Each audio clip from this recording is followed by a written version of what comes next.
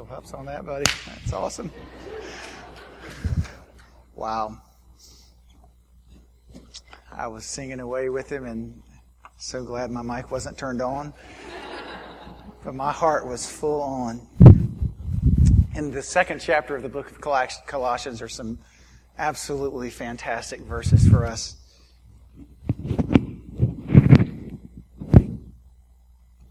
It's very lively. I love this idea of our hearts fully on and fully alert and fully alive to the things of God. And because I believe what the Lord is wanting to do is to peel away that which does not bring life and to expose us to life. That's circumcision. To actually step in and not circumcise with human hands what God wants to do, which is to flourish our hearts toward Him. And often we really want to take some external form and turn it into something that is deeply internal. And we will fail every time that we try to do that. And so for the next 2 weeks, I want to just converse about this idea of what we expect from one another, but more than that, what we expect from our Lord. As He comes to us and just challenges us in verses 10 through 12, or actually I'm going to pick up with verse 9 of chapter 2. He says, "For in Christ all the fullness of the deity lives in bodily form. And you have been given fullness in Christ, who is the head over every power and every authority. In Him you are also circumcised in the putting off of the sinful nature, not with circumcision done by the hands of men, but with circumcision that's done by Christ. You've been buried with Him in baptism and raised with Him through your faith in the power of God, who raised Him from the dead." Hallelujah. You have been brought alive in Jesus Christ. One of my favorite authors, he's actually only written one book that I've read. He wrote the book in connection with a guy named Brother Lawrence, and it's all about intimacy with God and joy in God. And his name is Frank Laubach, and I am terrible at book titles, so I think I wrote it down. He wrote a book called The Practice of the Presence of God. And the practice of the presence of God is just such a fantastic writing because it's actually saying to us as a people, you know what? There's this dynamic, beautiful relationship that you are to have with God.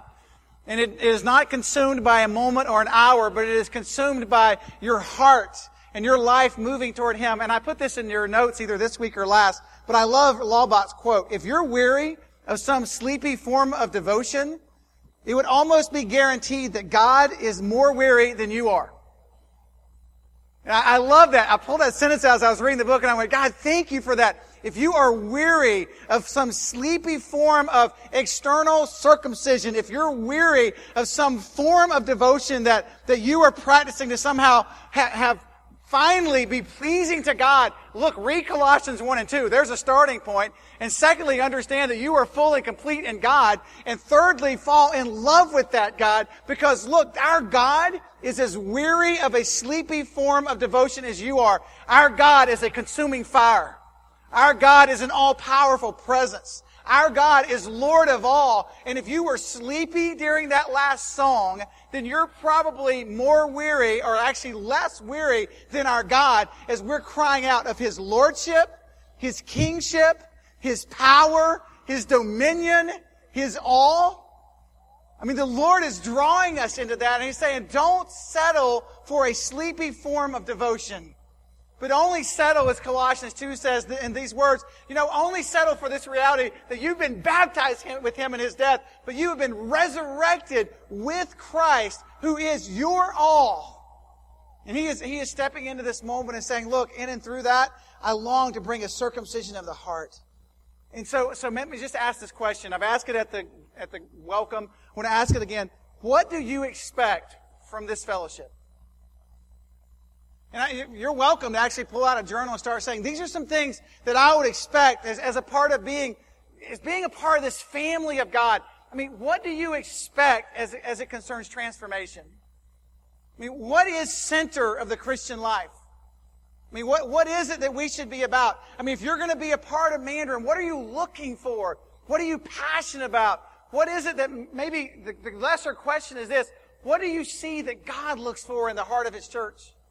if you're going to turn your expectations to what the Lord says about His church, and you're going to turn your expectations to what we're studying in Colossians about Christ, and Christ is here among us, what should we be thinking about one another? How should we be spurring one another on to think in the supremacy and sufficiency of Christ? How should we push one another toward Him? I mean, what should be happening in here? Let me just ask you to take time, not today only, but throughout this week, and honestly for the rest of your life, you should be asking, what do we expect from one another? Because for heaven's sake, literally, we are the church of Jesus Christ, the resurrected Messiah, the hope of glory. He is in us. He is fullness. He dwells among us, and He calls us out to be His ministry at reconciliation. He draws us to Himself, and He involves Himself in our lives. He guides and leads us, and then He looks at us, and He says, look, as you confess Me and make Me great, I will step in the middle of who you are, and it will be a glorious movement of my name and my fame in the body. So, the question is, so what do you expect? When Jesus started to talk about this, it was super simple what He said and what He expected, and I'm not sure that this is the expectation of the church. Is He was looking at a church and saying, look, I am the leader of this. I am the power and the authority of this. If I am doing a circumcision in the middle of who you are, this would be happening. I love in Matthew 22, verses 27 and 28, when they just kind of rolled up to Him trying to pull a little trickery on Jesus. And they said, if you could take all of what's going on in the Old Testament and say, this is the defining principle of the church, what would it be? And it was just a moment to confuse Him, and you can't confuse the Son of God. So the Son of God just simply said, if I could bring life to its center, and I could bring an expectancy level to the church, and I know this is passé, and I know that you're going to say, I've heard this a lot, but I know what Jesus says. He says the first and greatest thing that I would say that would define the church of Jesus Christ is that they would love the Lord their God. And they would love Him with their hearts, and their hearts would be circumcised toward Him, peeling away that which is bringing death, and flourishing their hearts toward life. They would love Him with their mind, peeling away the things that are deteriorating their mind. And next weekend we're going to talk some very practically about this, peeling away that which is death so that life can thrive. Their strength and their soul would love the Lord, and that would be the center of the church. And oh, by the way, the people that God so deeply loves, the neighbors of ours who happen to be on 7 different continents, those are the people that our hearts would move towards. And it would be normal. It would be the passion of the heart of the church to be able to say not, oh wow, look at the heroes of the faith going the ordinary Christian life. It would be ordinary to say the gospel has so consumed us and so circumcised our hearts that we move to every people and tribe and tongue and nation with this gospel. And it is absolutely ordinary week after week after week after week. And we're so tired of Pastor Mark standing up front and recognizing another group who's going. That would be the norm in the church, who stops saying, oh, it's to love the Lord your God. I memorized that when I was 8. No. I'm not asking whether we memorize it. I'm asking whether it's a practice in the heart of the church. That God is circumcising our hearts. I mean, that we could actually say, as Henry Blackaby is leading many of us in the church in experiencing God, the highest potential, the greatest gift, the most promising of hope that we have in this world is a love relationship with Jesus Christ. The greatest achievement that you could have on this planet, this is what Blackaby says, these aren't my words, these are his, as we walk through this study. The greatest achievement that you can have on this earth is to be in a love relationship with your Creator. And some of us in this room are going, yeah, that sounds good, but I am nowhere near that. And that is a great moment for circumcision today. For God to step in and say, I'm happy, I'm not even, I don't even know what God would say to you. I think He would ultimately just look in and echo the first words of Jesus. For those who are not calling that their highest potential, their greatest achievement, the most beautiful moment on this planet is to be in a love relationship with God. Repent, for the kingdom of God is near. I think He would draw us in and say, look, whatever you seem to think is your highest potential and your greatest achievement, turn from that and turn toward to the only thing that will and can consume your soul. And the only thing that we have participated in quite a few songs today. The only thing that 10,000 years from now Scrap that. That's too much to comprehend. 100 years from now, every single one of us will be standing, and most of our pursuits right now will be utterly trivial to us. And 100 years from now, every one of us in this room will be standing before eternity. Praise God. And in lieu of that, the highest potential, the greatest achievement would be that the center of Mandarin Baptist Church, the center of your heart would be to love the Lord your God. With all of your soul, your heart, of your mind and all of your strength, and to love your neighbor as you love yourself. Jesus says some powerful things to us, and Paul carried that on. He's looking and saying, look, do you love people? In 1 Corinthians 13, he says, in writing to the church at Corinth, if I speak in the tongues of mortals and of angels, but do not have love. I know you hear this at the weddings all the time. This isn't for a wedding. This is for the church. If I don't have love, I am a noisy gong. Listen, this is potent. Though I speak with tongues of mortals and I speak with the tongue of an angel. Even though if I could pull that off, but I don't have love, I am just a gong. I am a clanging cymbal. If I have prophetic powers and understand all mysteries and all knowledge, if I have all faith and even faith that can move mountains, but do not have love, listen what he says, I am nothing. If the definition of this church, if we're not circumcising our hearts in the middle of this church and turning it into life and saying, God, peel back that which is not centered in love, if we're not defined by our center, which is to love the Lord our God with our heart and soul and mind and strength, and to love those beautiful, precious people that He formed and made, if that's not an actuality among us, then we are not defined by the center of what God says we should be defined as. We are not circumcised of heart, and we are nothing more than a clanging cymbal or a gong. We may think we move mountains, but we are nothing. John just carries on, lest you think Paul was just getting a little crazy this moment. Everyone who loves is born of God and knows God. Yet he who does not love does not know God. John says, for God is love. And His love is moving in power. I love this. When we move away from God, our center of life is utterly about the greatness and the glory of God and loving Him. The highest achievement, the greatest potential, the most prolific thing you will do on this earth is to have a love relationship with God through Jesus Christ. And the second or the next, I don't even know that they're in order. See, that's what, it's weird. We always say first and second. Jesus never said that. A natural outflow of your love for God is that you will love the people that He loves.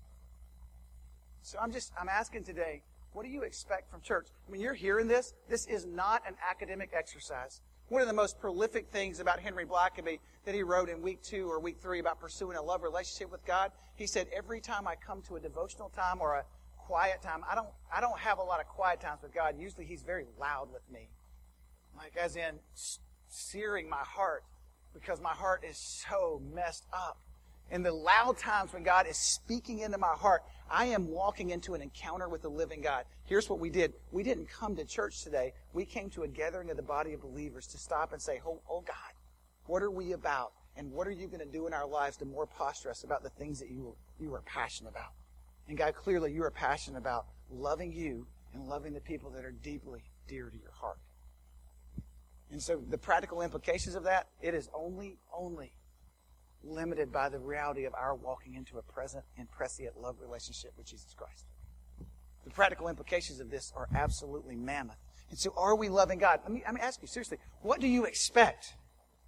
And I would love to hear this. I would love for some of you to drop emails to say, this is what I'm expecting. I'd love for you to I'm looking for my church to be this, because this is what God says is center for Him.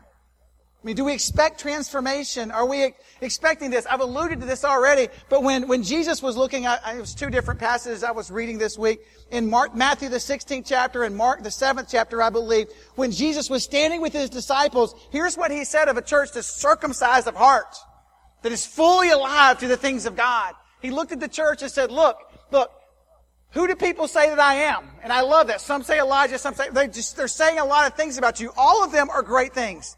And I love this because he circumcised to the heart when He asked this. But who do you say that I am?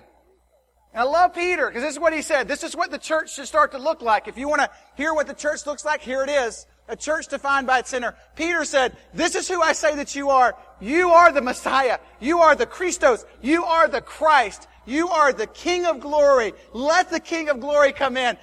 And I love what Jesus said, that if a church will build themselves on a dynamic, passionate love relationship with the Christ, the Messiah, who will connect their hearts to the living God, the Father, as a church will do that, here's what I'm going to say about that church. The gates of hell will not prevail against it.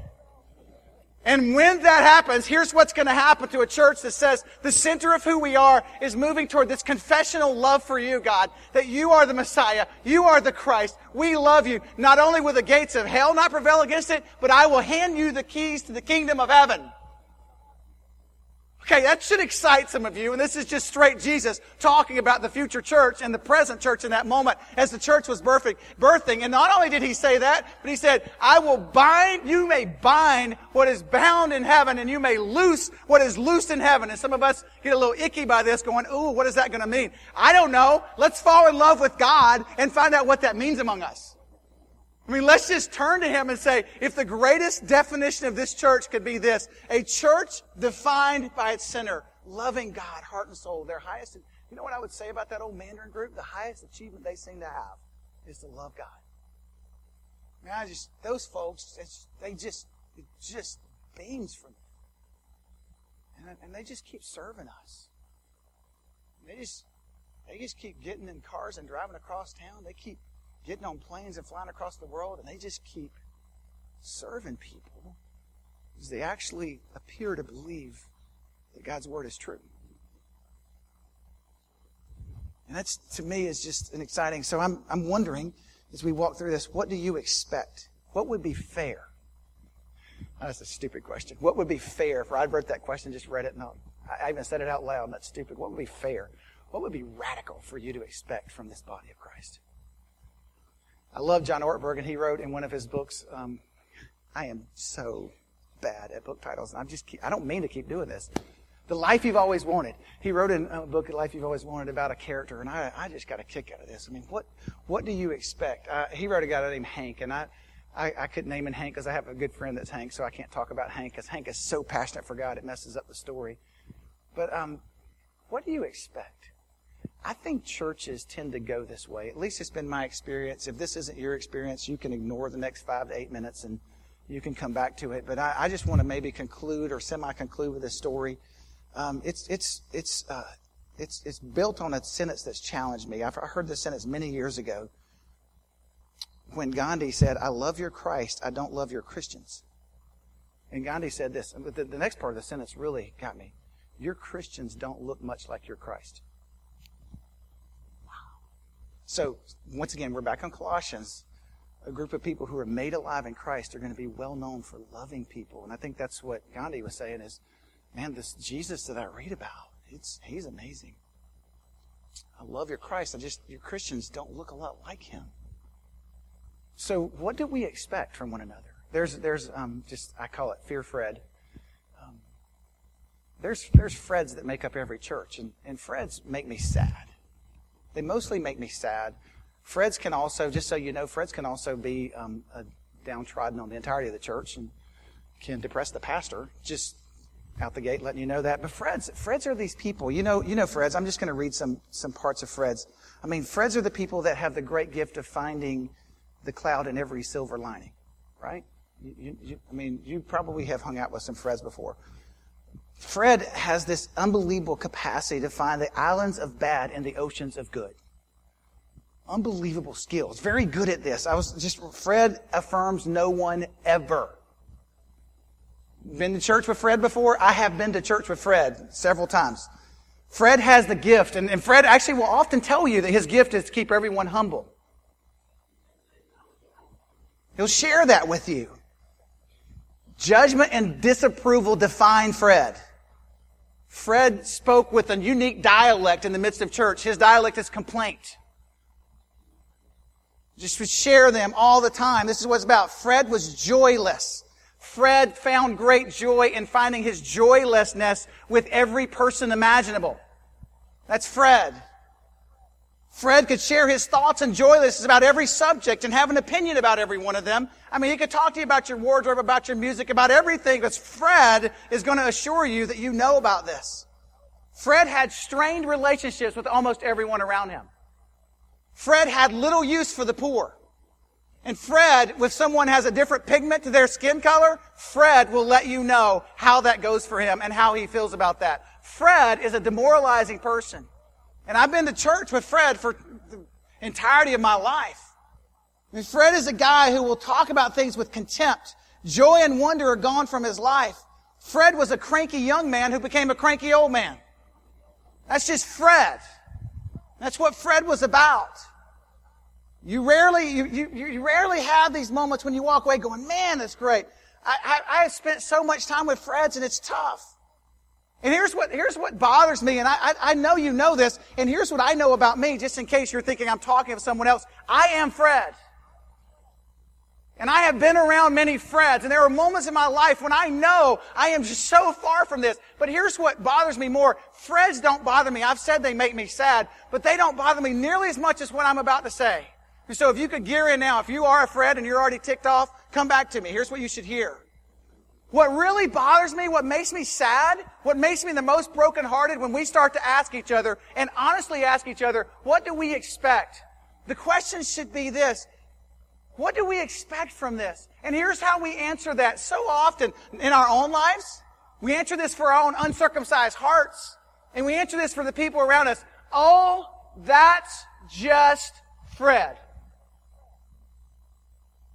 That's just what Freds do. And all the while, moments when we're just laughing about Fred because we don't know what else to do. But honestly, it's churning our gut. It should churn in our gut. When we're kind of laughing about ourselves and our stuck in our way patterns, it should churn in our gut to actually say, God, what are you doing? But instead, here's what we say, and here's what I think breaks down the heart of God. And here's what I think breaks down the church of Jesus Christ, is that we will literally say, that's all I expect from Fred. I can worship, and once again, please don't outline this on somebody else. You should be thinking of yourself right now. Here's what I can do. I can worship with Fred for the next 10 years, but I don't think God will change his heart. I can sit and sing the songs we just sang. Terry can light up this room, but Fred's going to stay where he is. Fred's going to keep complaining, keep fussing, keep trying. And here's what I don't understand. This is what makes me really sad. There are no emergency meetings called in churches over this. There are no times of prayer. What is Matthew 18? Where does that play in where we stop and look and say, look, are you kidding me? If we're going to be a people who are about the things of God and we really expect this, wouldn't we just start going to Fred? Wouldn't we just start sharing with Fred? Wouldn't we have emergency meetings? Wouldn't we pray over Fred? But here's what you would never say in the church. If you want to be a church that the gates of hell cannot prevail against, if you want to be a church that looses and binds, if you want a church with the keys to the kingdom of heaven, here's what I think starts to happen in a church like this. We begin to have prayer meetings over Fred. We begin to come to the altar broken of our Fred tendencies. We begin to lay them down before the Father and say, God, the highest achievement, the greatest goal, the most confirming thing that can happen in my life is that you are peeling back who I am. But the last thing a church that is going to practice this happens is a group of people who look and say, oh, that's just the way it is. If you're tired of a weary form of devotion, believe me, God is more tired than you are. And He is looking at the body of Christ and saying, so, I'm going to wonder if this is your highest achievement. Where are your prayer circles? Where do you look at one another? And hey, Fred, who in the room is looking at you and looks you eyeball to eyeball when you are set or moving away and says, look, and the love of God is not evident in you right now. This isn't a study of the Bible. We're sitting in a room asking for a circumcision of the heart. One is a little bit of information. The other is a willingness to say, God, you came with a sword. And I am allowing you to cut my heart wide open for the sake of your gospel. And I think it's fair to ask. I think it's super fair to ask right now. So what do you expect? I mean, who's in your life that's looking at you and saying, man, you You really sound like Fred right now. And so what I know is I've seen your heart before. The room's super quiet right now. We're stepping all over toes, and I'm good with that. I just wonder what we're saying as we read verses like this. God, circumcise us in putting off the flesh, not with circumcision done with hand, but you, God, come in and cut away like Christ. Because we've been buried with you in baptism, and we are raised with you through faith in the power of God. And as we believe that, we would come in and say, God, we have expectancy here. We have passion here. We have love here. And I love this, as maybe just ending here. I love when Jesus ran into a whole slew of Freds, how he handled it. Because some of you are going, man, I'm ready to light somebody up today. No. Here's what Jesus did.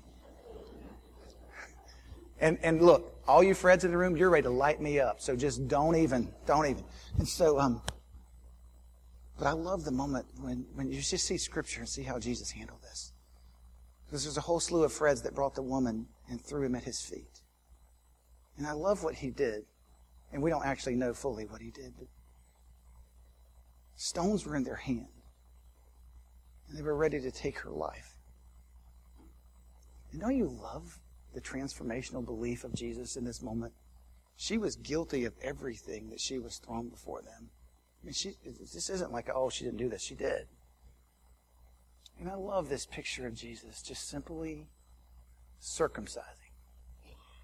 So he got down, it says in Scripture, he just got down on his knees, and I don't know what he started to write. You've probably heard this preached. Who knows? Some people have said, he started to write the sins of the guys with the stones. I have no idea. What I do think he was doing is writing something that would circumcise their hearts. Writing something that would draw them to love God as he loved them, but more importantly, to long for the transformation that God longs for. I think he started to write things like, my Father and I knew her and cherished her before the foundation of the world. We saw her being knitted together in her mother's womb. We have seen every day that she would walk, and we cherish those days. My Father and I have ordained her days. She is set apart. She is fearfully and wonderfully made. This beautiful person was created before the foundation of the world. Chosen and adopted by my Father. Loved dearly by him for the display of his glorious grace. She is currently kneeling before you. But in just a few moments, in her confession of love for me, will be seated in heaven. This is my child. And as he is sharing that, rocks start dropping to the ground.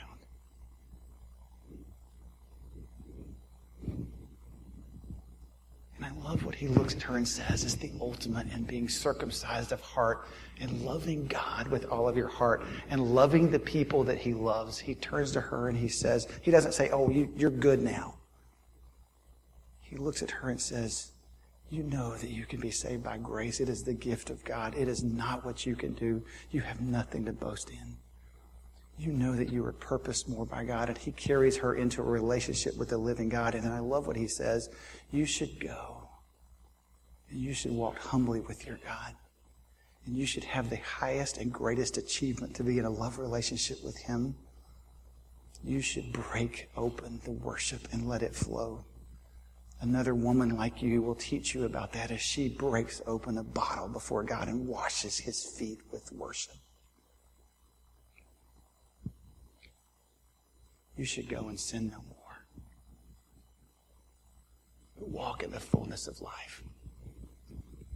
The highest achievement and the greatest goal of this fellowship is to love God with our heart and soul and mind and strength.